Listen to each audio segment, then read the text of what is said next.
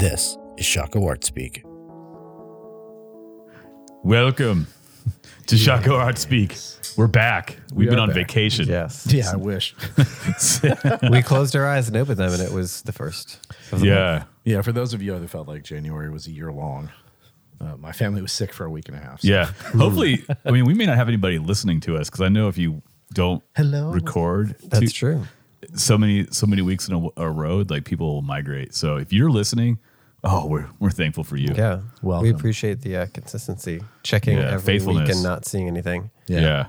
Here's the thing: you might have been catching up on old episodes. You might have been rehashing old episodes. Absolutely. Maybe you had a second favorite podcast that you've really been denying yourself, and so you caught up on that. Yeah. That's good. Yeah. It's good to do that.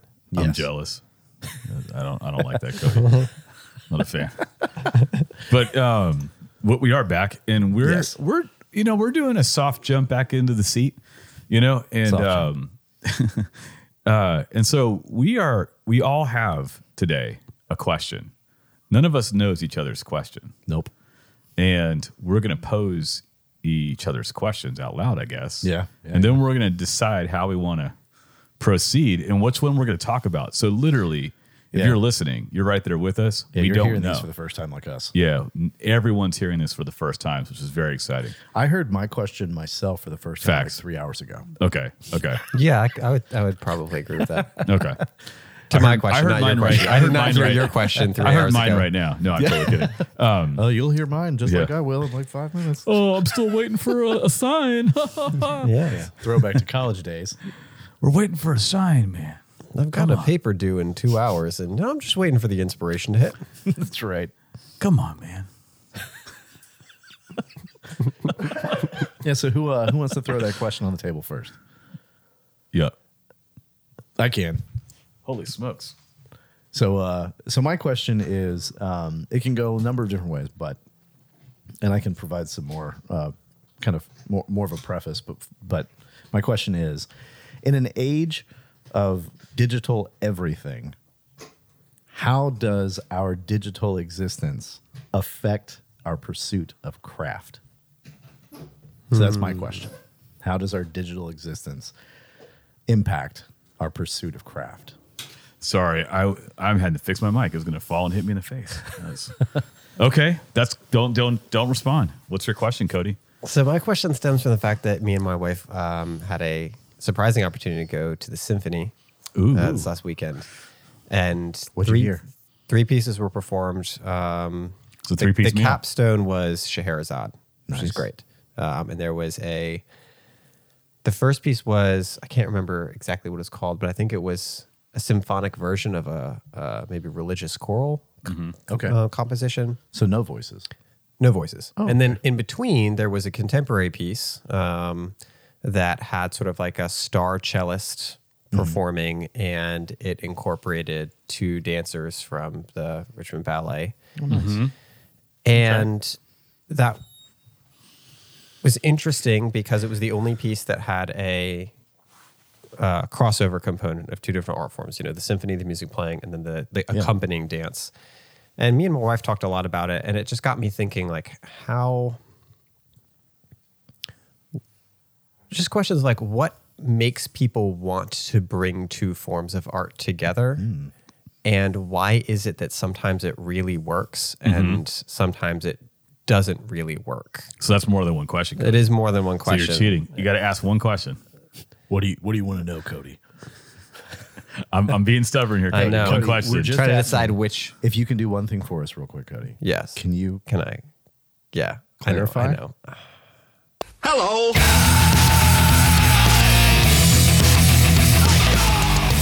Cody clarifies. Clarify. So Cody. what is the drive to bring together 2 separate art forms into the same space? Okay, that's a good question. Great. My question is, how do narratives shape us?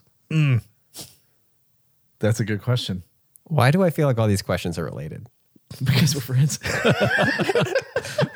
Because we have conversations. Because we outside of drink these from the microphones. same cup. Or the same coffee shop, Yeah, at least. at the minimum. Because we have the 2-hour pre-conversation before the podcast. Even though I promise you, none of us. Yeah, talked I about did this not question. know. Yeah, we didn't. Yeah. But yeah, these are. How do narratives shape us?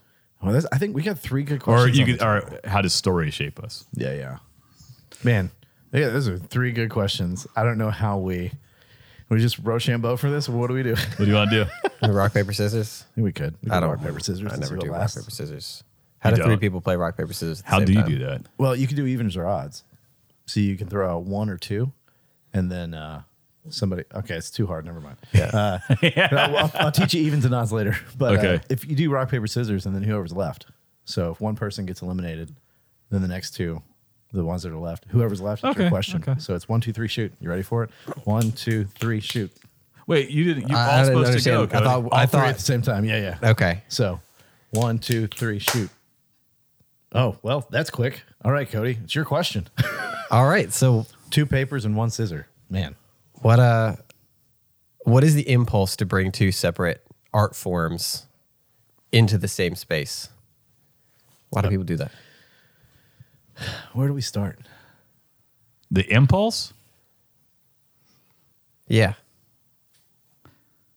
The impulse is so there's the positive and there's the way you can talk about this positively, and then there's the way you can talk about it sort of in the negative, I've been and thinking. they're both together actually. So like they're not. It's not clean. So, but I just want to say so to talk about it without acknowledging the range makes the answers disingenuous. Yeah, I get that. So to say, I'll say this, and then jump in. The impulse is sort of bound up in what we are as humans. So the impulse comes from our purpose and comes from a recognition that it's a world that is meant to be put together. So we want to see things come together. Like I always say, like we're kind of meant to practice moments of aha, where where it comes together and you go, whoa, like wow, that worked. Whoa, when you eat a meal and it comes together in your mouth and you go, oh my gosh, that's so good. Or 2 people embrace, they haven't seen each other in a long time and you go, wow, that's so good. When you lock 2 pieces together and you're building something and they like come together, it's a great feeling, right? Yeah. So when you solve a problem, when you talk yourself through a conversation, you come out the other side and you're like, that made sense. So it's that in the most positive sense. There is a sensible world that we're coming to comprehend. And so the arts often highlight the coming together through the stripped downness of utility that clouds us from seeing this everywhere. So we see it in you see it in work, you see it in different things, but because it's so pattern and normative, you can't always fully appreciate it. You're kind of blind to it. But the arts as a kind of separated moment, if you will, can serve to highlight the coming together in a way that actually can be perceived, received, so that the awe actually resonates. And actually you're given the space to properly respond to the resonance and go, wow. And then the question is, it confronts your worldview, et cetera. Like, what do you believe about the world? Is that accident, chance? Yeah. Right? But that's at least a place to start. Yeah, that's interesting. Because what we found is in the particular series of performances, the symphony dance combo was the weakest. It somehow seemed the least impressive. When both pieces, the music and the dance, we thought about them separately. The music especially just didn't really hold up to the piece that came before it and the piece that came after it. And then the dance was interesting to observe, but it was hard to figure out like where it actually fit and why and what the necessity was outside of just the prior conceptual decision that like someone wanted to compose music that would have a dance happening at the same time. And then this morning I was thinking about other things like films, which are obviously highly complex bringing togethers of a lot of different ways of making, which is funny that you talk about stories and shaping because I was thinking about movies. And like films can be so cohesive and so coherent in how they bring all the different elements together. So it just kind of got that question bouncing. Yeah, there's like three big things that my mind is kind of gravitating toward. And one is gosh, it's like how do you, it's such a big question. But I think that my mind goes to a place where it's like as we're talking about like different like mediums or forms, there is a necessary incompleteness to them. Like it is a manner by which we do a thing in a world replete with goodness. So they're necessarily incomplete. It's like exclusionary. Yeah, Sort so of by like- definition. Yeah, they're part, not whole. So when I have dance by itself, even the best version of dance is still going to feel incomplete. And I don't take that as a negative. I take that as a positive. Because we talk about things like generative on the podcast. And things cannot be generative that are complete in a sense, because what else do you need? The completeness is there. The fullness is real. So in a sense, there is something about the incompleteness that is not a detriment, but is a positive. And then I think about like the way that this was approached, let's say 65 to 85 years ago. And so like, modernists were very much in a space where they're like, where do we find the perfect art form? Where do we find the perfect combination? Where is the thing that resonates with fullness and completeness? Like the moment of integration. Yeah, and so you have things like, Walter Gropius, when he talks about the Bauhaus in the first manifesto of the Bauhaus, he's talking about the cathedral being that thing. The cathedral is the grand handiwork of all these people coming together, and it's an expression of, the Gesamtkunstwerk, the complete artwork that the modernist Germans were like really jiving on a lot. But it never came to anything, right? The kind of complete things that were being envisioned involved a lot of destruction, involved a lot of totalitarianism, involved a lot of mechanization of organic forms in a way that took away from some of the sort of beauty. Well, sort of the material. So that's the Searville thing, is the elusiveness. So the material world, depending on your perspective. So it's like perspectives involved. So like so you can be looking at the same cathedral, and I would say from my perspective, by definition, the cathedral always, this particular example, as in anything, will always be elusive to more. Yeah. But the perspective and expectations and perception of the person will deny them access to the elusivity. And I think it's a helpful way to think about the idea of incompleteness is elusiveness, right? That it's never fully comprehensible in a sense. It's always kind of escaping us at the corners of our eyes. Yeah, well, because it's enjoined to something more. Right. So that's to assume the continuity of reality. Like there's not breaks in reality. There's just breaks in our ability to interact with it, with reality in full. And that's a whole, can be like a whole religious or philosophical discussion or a psychological discussion, depending on what camp you're in. But that doesn't mean that our ability to know totally and thoroughly has nothing to do with the total and thoroughness of reality. So and then there's those, macro questions, et cetera.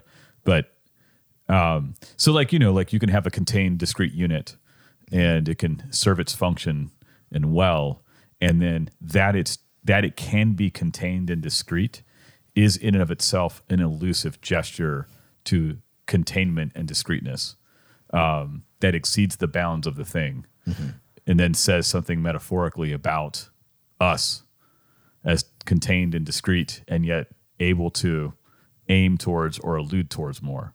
Right. So when you multiply that, you start to take on pressures to multiply experiences for other people. And so and it becomes interesting because you want to see if you can solve the problem. It's like it sounds so cheap to say it that way, and sometimes I really loathe when people say it this way because it's so buzzwordy to say problem solving. But there is something about solving problems, and I think solving problems to various scales and levels serves also as metaphor for something about our existence and our need to have a problem solved. Well, as finite beings, we're always in a status, you could say the enduring problem, and try to like lift off as much negative connotation, but just the enduring problem is like, we don't know everything. Yeah. So the in some ways, the first problem that we're always coming against is just the acquirement of more understanding and knowledge because we don't know everything right now. So it's a continuous, constant process. And so it would make sense that problem solving would be sort of baked into what we do as creatures because we are always having to coming to the edge of what we know, having to make some type of imaginative leap into what could be, and then working on trying to bring those 2 points together to obtain a new knowledge. Well, and I think that's another thing that my mind was getting at that you're pushing up against, Cody, is that the arts, and these are my words, my opinions, the arts are necessarily non-progressive.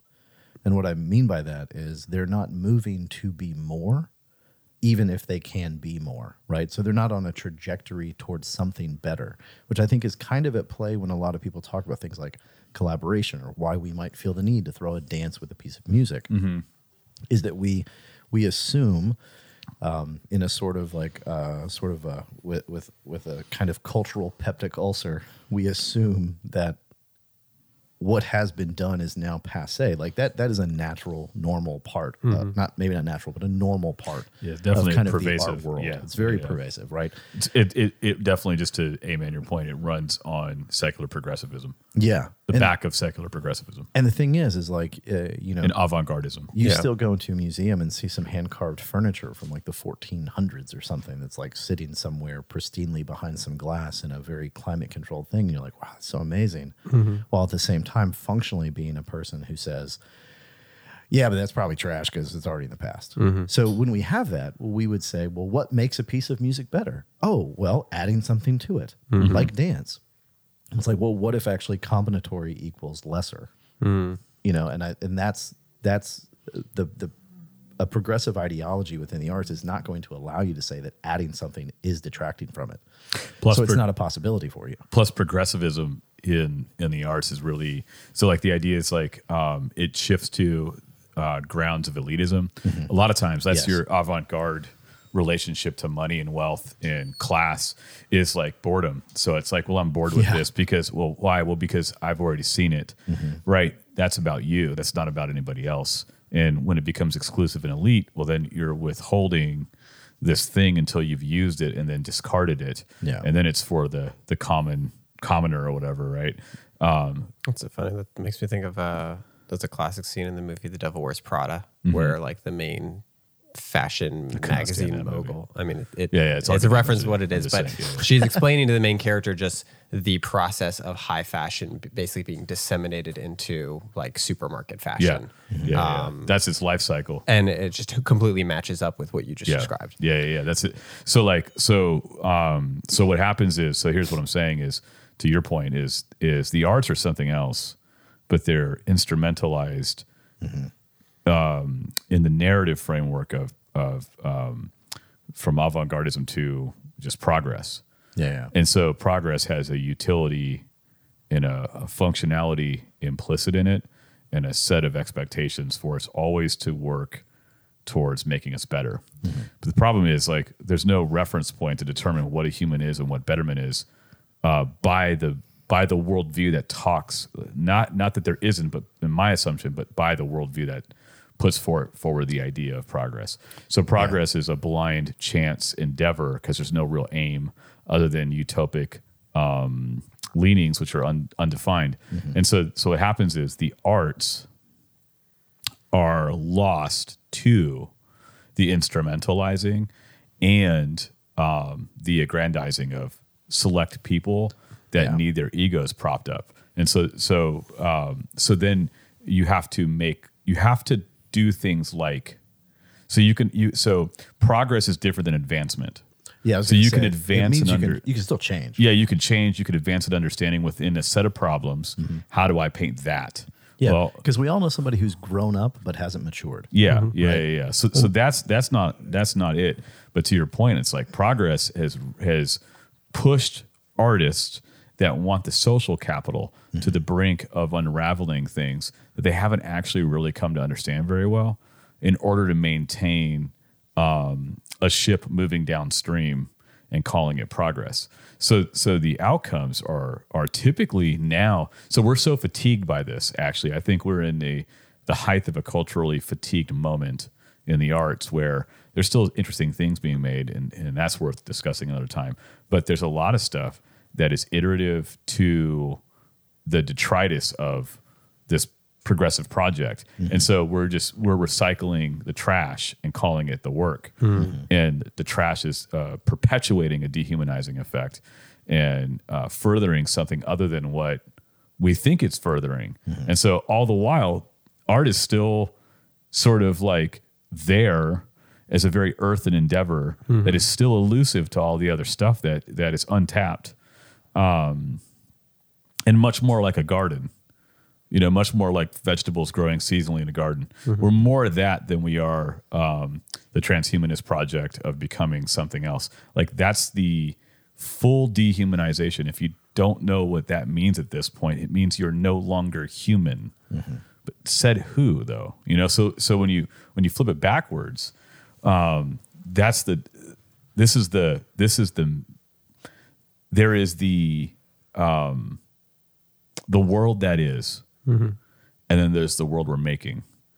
And we don't know enough about the world that is to take many of us from continuing in the world that we're making and to our own demise. Not to always go there, but it's just such the moment that we're in. So the dark side of, or the downside of this is that that's why a lot of people are trying to bring things together, because they're dissatisfied. Because they think they've consumed, except for when you go to museums. When I go to museums now, man, I'm looking at stuff and I am nourished by paintings that were made 200 years ago. Like there's no, it's either vital and from this world or it isn't.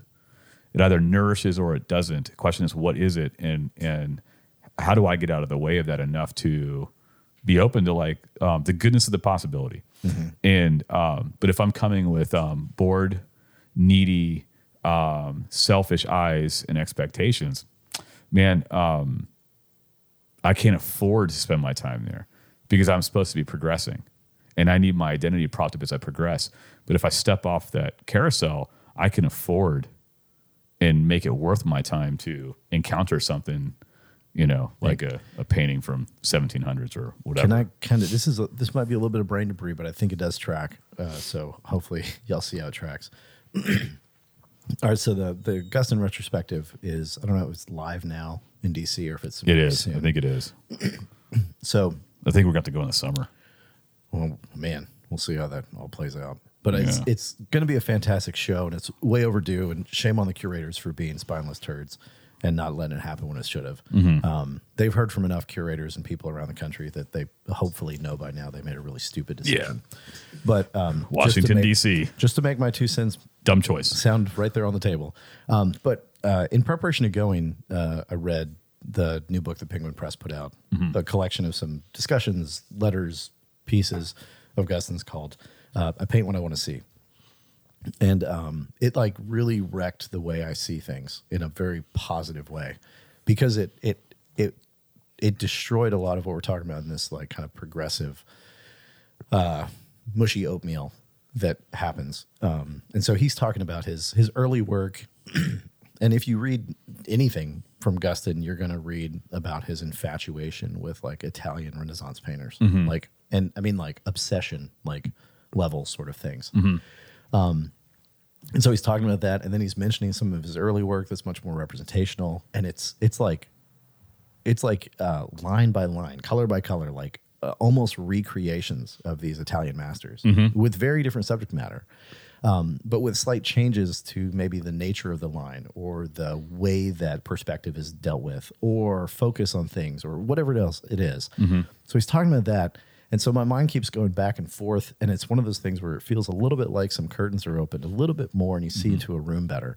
And so it just has been wrecking me. So my daughter's been going through some kind of art history sort of stuff and dealing with some Italian masters and looking at some of their work. And it's just like, oh my gosh, now I'm seeing modern painting in a different way. Mm-hmm. And then the other night on YouTube, randomly, there was this video that was about it was some like it was in the inside of a Romanian monastery. Mm-hmm. And so it kind of had this sort of an Eastern Orthodox like flatness to it, Mm-hmm. right?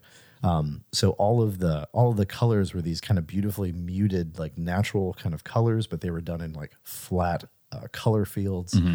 And then even the icons themselves had that flatness that wasn't flat, if you're tracking. And so I look at that, and all I'm seeing in these like hundreds and hundreds of year old like wall like fresco painting things is modern art. Like that's all I'm seeing. Yeah. While at the same time seeing like Italian masters that were probably painting realistic, air quotes used, forms after this was painted. Yeah. And so I'm seeing all this stuff, and it's just wrecking the way that I'm thinking. And I'm like, we haven't progressed anywhere. Yeah, because it's not about progression. It's something different. And at the same time, we haven't progressed anywhere, and we've barely tapped the subject. That's right. So it's like you can't go somewhere that you can't go past a place you haven't actually been to yet. Yeah, and you that's can't what we're go doing. beyond it. So we have a colleague, I won't say who, but with a friend of the podcast, Mm-hmm. they'll know by what I'm going to say, but they were sharing with me yesterday that just how sick of and tired of some of this they are, in the sense that so this person is a painter of figure, is critiqued, had a student who has a professor in the painting department say that this other person's paintings have nothing to do with contemporary art. And so therefore dismissing their work because it's figurative and has some... Heaven forbid. Yeah, heaven forbid. And so it's like such a pathetic cop-out of an argument on behalf of that person in that painting department, because they're flawed. Like they've literally put themselves in the position to be the person in a couple years that is the recipient of the same criticism from somebody else who's sort of arrogant and ignorant, just like them. Yeah. It guarantees it. And because that it assumes that in this line of progress, there's no such thing as enduring value. There's only momentary garbage that you consume, and it gives you a status for 2 seconds, and then it's gone. Because what else could it be? There's only eminence. There's no transcendence in the conversation at all. And so heaven forbid someone works in categories of larger streams that have greater transcendence, but you can't see it because you're living in this contemporary moment, and you've locked your horse and buggy and your identity to progressivism, secular progressivism. And so you have to always live at the fringe of whatever's being made, and whatever's being made somehow magically has the assurance of being the only thing and the best thing, which is chronological snobbery and a lie, essentially. And so surprisingly untestable. You can't test it. Exactly right. So my point is this: have at it, because you won't be here tomorrow. Keep thinking that way. Yeah. And to the colleague of ours, keep doing what you're doing, and their opinions are utterly irrelevant to the actual work you're doing. And so your work will live longer than their whack opinion and their smug elitism and their very temporary, very limited understanding. Sometimes the people that claim to be the most inclusive are the most exclusive. In fact, I always find it to be the case. Yeah. And so all that to say is it's a anecdote of literally what we're talking about, which is we've done what we do is we've splintered from the question a little bit. But it's the because Gareth brought up the point that the worldview framing, the why sends us into different trajectories. And in that, one worldview doesn't permit us the ability to actually see what's there. So we have to see what moves us. So it just does it.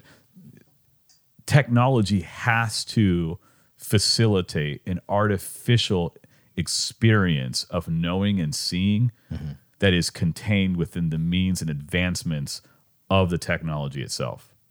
So you are piggybacking on the next iPhone, the next augmented reality device, the next AI. Like, so you've locked yourself to the matrix in that sense. Like it is what you've done, because and then you've created, this is like ironic to our questions because we did not talk about this, but so the narrative of progressivism and secularism has shaped you into that kind of person. You are a prisoner of your worldview, and you actually have to have someone rescue out of it. You're not going to be able to get out of it. Yeah. So postmodernism wanted to put things together with the assumption that nothing has any coherence to it, so that the shards or the broken parts that really have no meaning or coherence can be used any way the artist sees fit. It's a free-form collage. So it's freeform, it's bricolage, it's collage, it's pastiche, and it's the height of narcissism, because it's all about the individual wielding the aggregate parts. And here's the funny part about it is it's an appeal to the maestro or to the conductor, which is a very much a historic and old idea.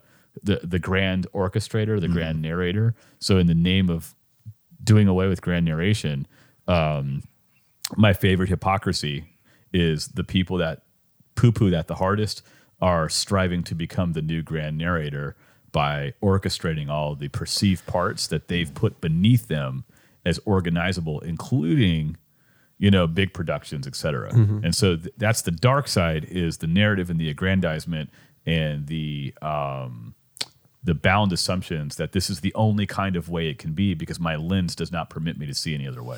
Well, and that was my third thing that actually I was thinking about this question is when you ask, like, what is the impulse to put these things together, you have to talk about the fact that individualized experience has taken the place of community historically, right? So through the wonderful 20th century experiment of destroy everything we possibly can, one of the things that we've lost is really something, again, that we talk about a lot on the podcast, which is the building of community, the knowing and being known. And so I think a lot of folks would say, well, the impulse to put some things together is that I think there could be a very real, loosely used, very real experiential depth to the person who kind of conducted the experiment of putting the dance and the music together that did vibe with them. There could be a very individualized experience that was like, this hits the points because of whatever backlog of experience and knowledge and interests and desires and memories.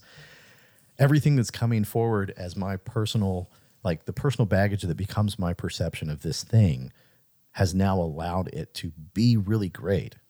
But that doesn't mean that thing is actually going to communicate, period, to anyone else, which is, I would say probably one of the most difficult parts of any type of artistry, period, is this thing that is like loved by you and beautiful in your eyes, is it actually anything to anyone else? Sometimes it is. Yeah, sometimes it is. Not. Well, that's one of the sort of, so when I was going through art school, I experienced the pivot in like the literal conscientious pivot from like 1998 to say 2003. You could literally experience the shift to saying, and it really became more expressive and pervasive up into like 2008. Just the thing we just hold as an assumption now about the arts, which is people moving away from what does it mean and what I mean to, I found this interesting. Is it interesting? So I found this interesting. Is it interesting? And so as a grounds for justifying what you do, because who could judge you for what you find interesting? So it started as a personal, pushes further into the novelty or the avant-gardism. Yes. Yeah. So it became the new cover for, I can't appeal to narrative or meaning, because to do so would be to suggest to you how you should feel about this. All I could tell you is this is interesting, and if you agree with me, you'll be there. You'll agree with me. You'll say that's interesting. It's almost like a tautology. Yeah. So very much. And so as that progresses, it bursts the kind of world that moves from interest to likes. where it's like, I like it too. Okay, I like it. We all like it. And all the while, there's the people there's the people at the top that get through, and then maybe they make things that actually impact other people, but we're stunted in our thinking about what we do to like intonation and so this is where dude, I watched this happen where people stopped talking with authority and started talking like, it's sort of like well, I sort of found it like really really interesting, and so I started tweaking these two things, and then I put it together with this other thing, and I don't know what is it, I don't know, but it's interesting.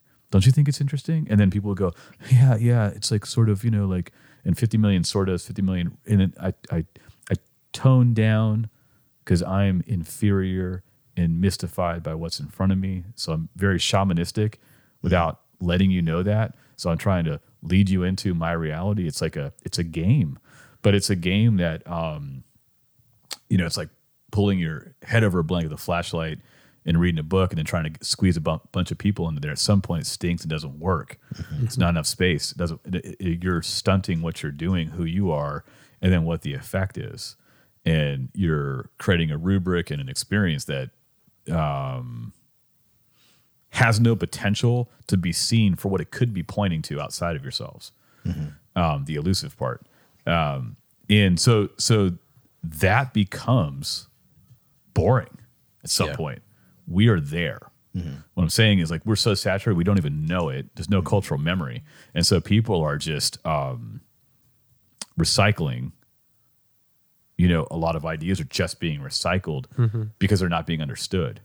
So we're just surface appearances. You're almost, if you're not able to understand a thing, but you recognize that maybe a version of it had power at some point, you just recycle it, thinking that, if there was some potency, if I just recycle it, I'll capture the potency. I don't know why. I don't know what gave it potency or meaning, but it did.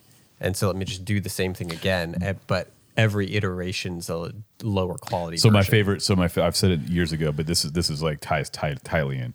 So my favorite example of this, and I believe that I'm dead serious about this. Chuck Berry, y'all know who Chuck Berry is. What is Chuck Berry known for? Music, playing the guitar, genius, right? So you got Chuck Berry, I'll just walk it down. You got Chuck Berry, you have Little Richard, piano, eccentric. So put Chuck Berry and Little Richard together, and you've got a little something. And then you get James Brown, musical genius, right? He can dance, he could sing. He's reconstructing the energy and the tempo and the starting point of the funk, the music, the soul, right? Godfather of soul, right? And so then you get Jimi Hendrix.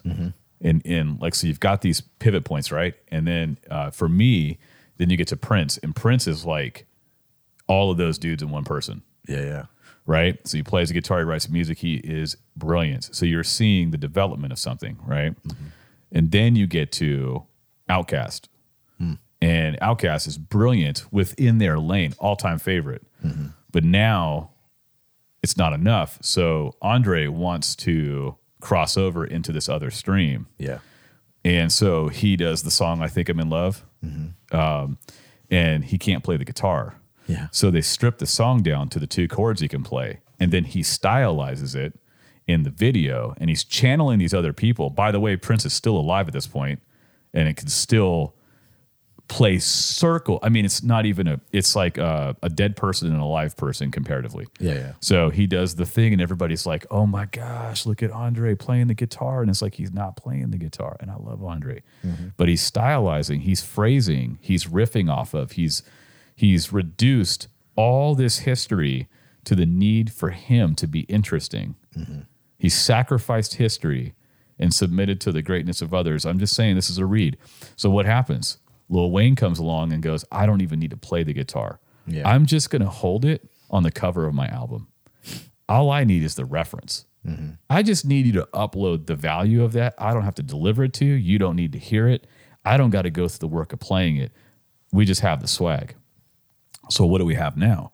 We have a culture that does that through social media. The amount of people that if you talk to them would fall down in their impotency, taking photographs of themselves, posturing like they're gangsters, looking tough, but they're like kids that are like from like having grown up around gangsters. I'm like, that is hilarious to me.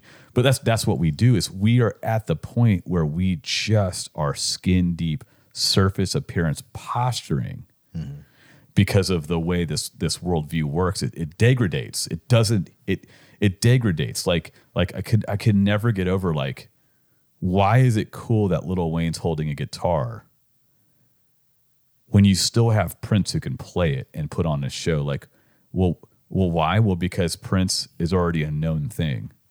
So this is part of the, and like, we like to see things come together that we say in our constructive narratives don't go together. So what are you saying? Are you saying Lil Wayne, because he's a rapper, can't play music? Well, that's not true, because the Roots all played their own, the guys in the band played their own instruments. So like, good. Right? Like, so how many, I can go through all kinds of people. Rakim played the drums on his own music for Juice. Yeah. He played the drums. He played them. Nuts. He didn't pretend to play them. He actually played them. Why do we celebrate the absence of ability and the posturing of image? Well, that's what we started doing. You can look back. We crossed a precipice where the value of learning, the value of doing for the ends of the outcome was not worth its weight in social capital any longer. So we cut corners, because we're buying into this notion of progress, and we're always going to look for path of least resistance to get to the ends that we think are, good or whatever. And then we're left a prisoner of, like, having lived it, but you didn't live it all. You never learned the joy of playing guitar. Yeah. You never really learned it. You know what I'm saying? Sort of like, you also didn't learn the ability to submit to the fact that you're not that good, just because you think your social status and virtue and identity says otherwise. Yeah. False reality. So then you get a scenario of pretty much just coasting on what has previously been done. And then you have to trivialize it. That's why you can't go back into the museum and have your eyes opened, because to do so would be to admit that you're inferior. Yeah.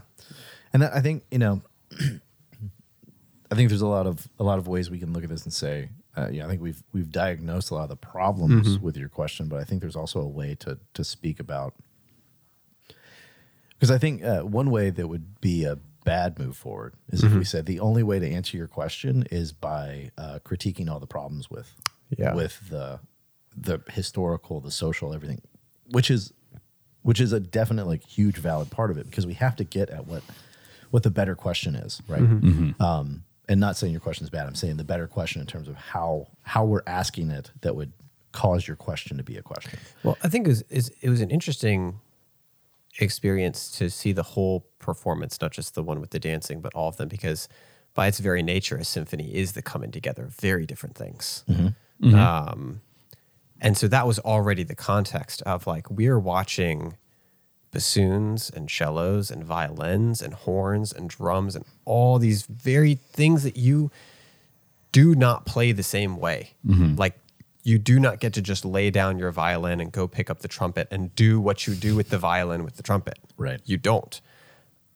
So it's already, like, integrating together in this beautiful music under both the written score that the composer created, but then also the direction of the composer. Yeah. So there's, like, these multiple points of submission, if you're okay with that word, submitting to the music that's written, submitting to the instrument that is designed to be played a certain you're way. Submitted to the organization and composition. Exactly. Hierarchy, actually. You're submitted to the physical space in which it's performed. Yeah, It demands a hierarchy. You can't have symphony without hierarchy. And then, like, the outcome is an extraordinarily unified experience where you actually aren't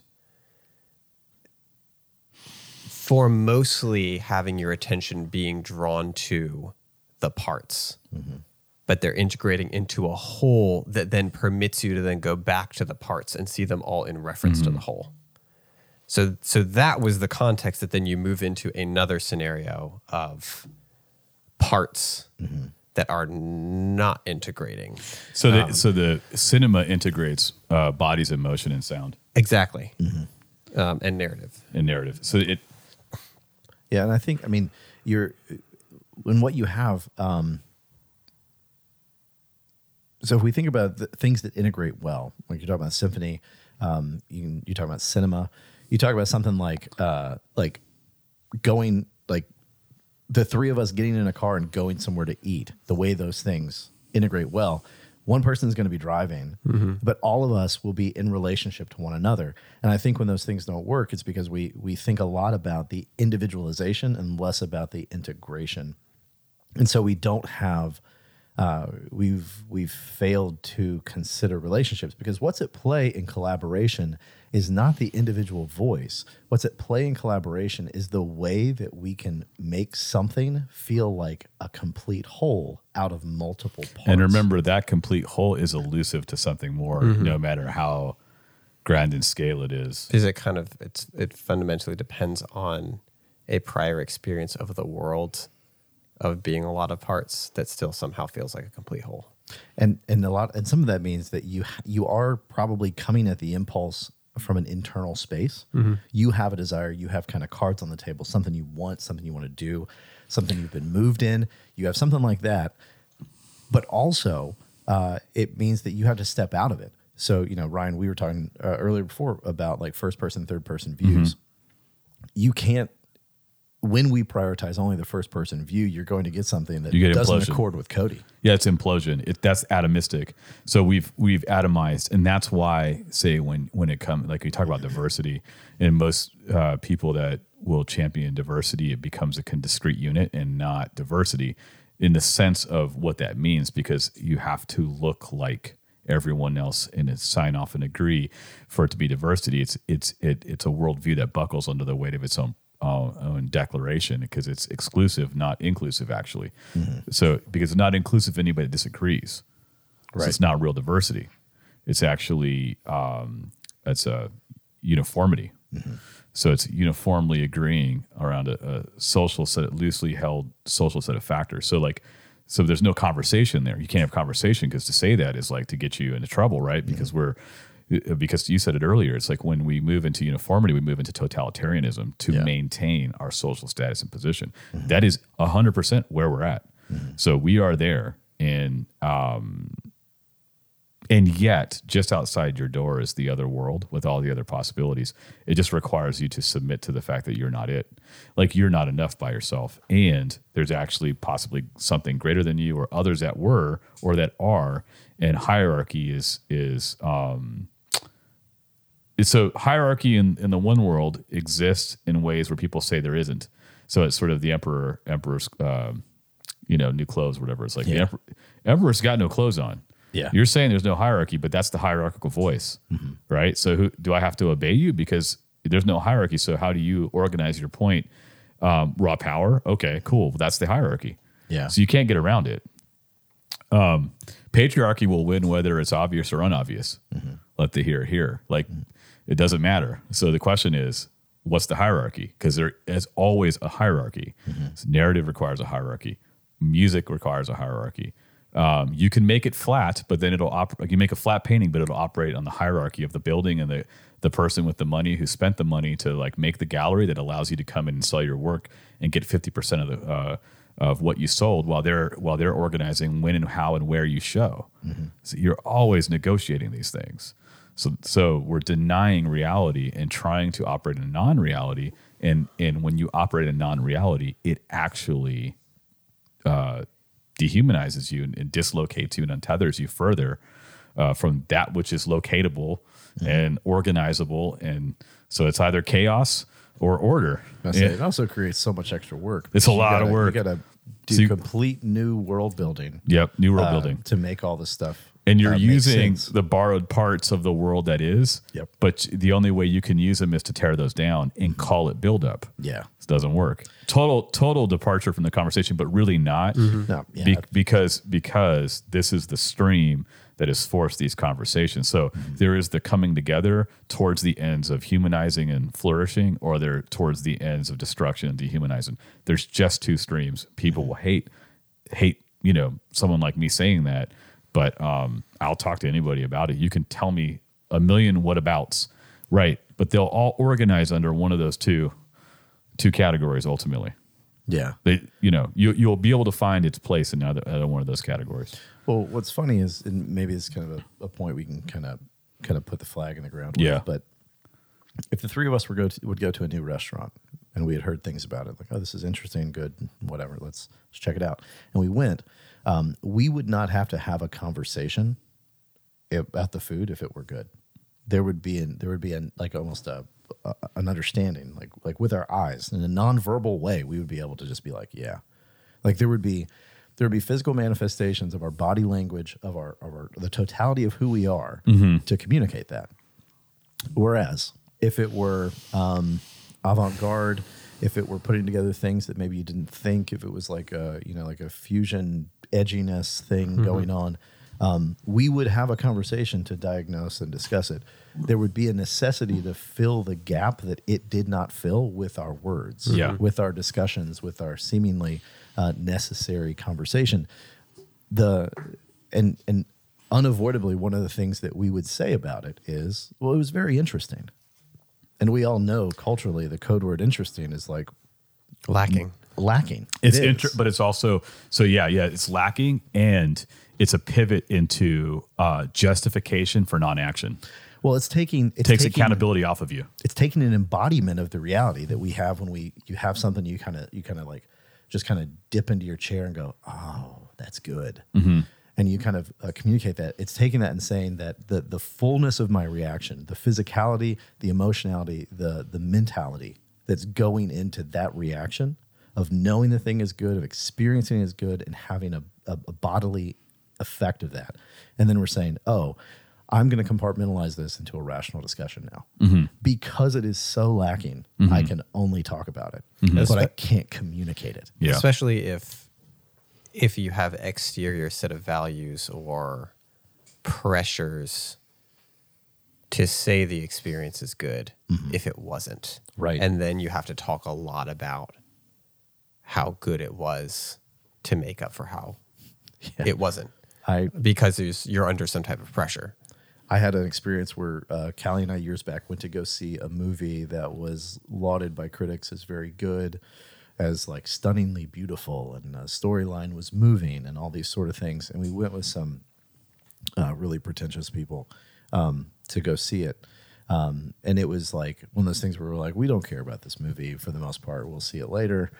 We went and saw it. And when we got out, I destroyed the conversation by sharing my opinion. Because when we got out, one of the guys was like, hey, wasn't that just like stunning? And I was like, it was super pedantic. And we didn't talk for the rest of the night because the only thing we could do with that movie was just talk about it, because the experience was so void of any cohesiveness or meaning beyond the hour and 45 minutes we were in there. It was it was a dead bird sitting on the table. And when we got out, that comment. So you don't want to talk about a dead bird as though it were alive. No. Yeah. You just want to, you're like, that's what it is. We can talk about it in a meaningful sense as that. Yeah. Which is usually what critique can be. Yeah. Or criticality or whatever you want. Yeah. But or you could talk about what it could have been and what was missed, which is to say, like, oh, the life it could have lived. Well, if it hadn't been this, it could have lived that life, but you can't. Or you could sit there and say, oh, look, its plumage is so nice. Yeah. And of course, you can talk about from your personal experience because we're developmental. So what one person, the kid who's amazed at mac and cheese, who hasn't had grandma's homemade mac and cheese, has some joy ahead of him, and that's where we're non-hierarchical. I mean, where we're not flat and we are hierarchical. There are levels and degrees of knowing and experiencing. That means somebody actually knows better than someone else. Yeah. Just by definition. Otherwise, you can't have a society and we don't grow. So it's just part and parcel to being humans, growing up and then going back into the ground of our own flower beds all the time. Yeah. You know, it's bonkers how much we're living in a schism between reality and non-reality. And I don't care anymore. I'm just like, no, I'm not indulging that. That's false. And you're going to be so totalitarian in your suppositions that I'm going to have to go ahead and just not agree with you and take a stand, because actually there are artists that need to be called to their greater selves, what they're actually meant to be. And there's a society that accords with reality that needs to come forward, because people can't pick what they haven't seen. Yeah. Well, and I think it is maybe as a closing point, it's really important to realize that what we're not saying is that these things should be separate and should not be going together. Yeah. What we are saying, I think, is it is a much harder thing to put things together well. It is much more difficult to find the fittedness in the world around us in its discrete parts. Well, and it's hard because you have these factors that compete and interfere. One of those is your desire. The other is so I'm just going to make a shameless plug, is actually how you're shaped by a narrative. I think the next episode we should do that. I think it makes sense. It works into it. Because really it kind of well. works really well. Because that is a thing like we should talk about. It's like the question I pose is like, does story shape us? Well, I think we've had a pretty good historical diagnosis, philosophical, but also kind of existential in some ways, moving a narrative. And I think if we get to then the third one being the digital effects on craft, then I think we can get it feels like a pretty good progression of thoughts. Yeah. It becomes an oddly cohesive conversation over a few weeks. Nice. Go figure. So this is great. I think it's a good, again, like we like to do, we're just going to drop you on the front porch and let you sit there for a minute and think through what we got. But that's it for this week. It's good to be back. Glad y'all were here with us. And like always, we say, we love you guys. You're a fantastic audience. We'll check you next time. Peace. You've been listening to Shockoe Art Speak, a production of Shockoe Art Space. We are an independent, non-profit art gallery in Richmond, Virginia. We can be found online at shockoeartspace.com and in real life in historic Shockoe Bottom.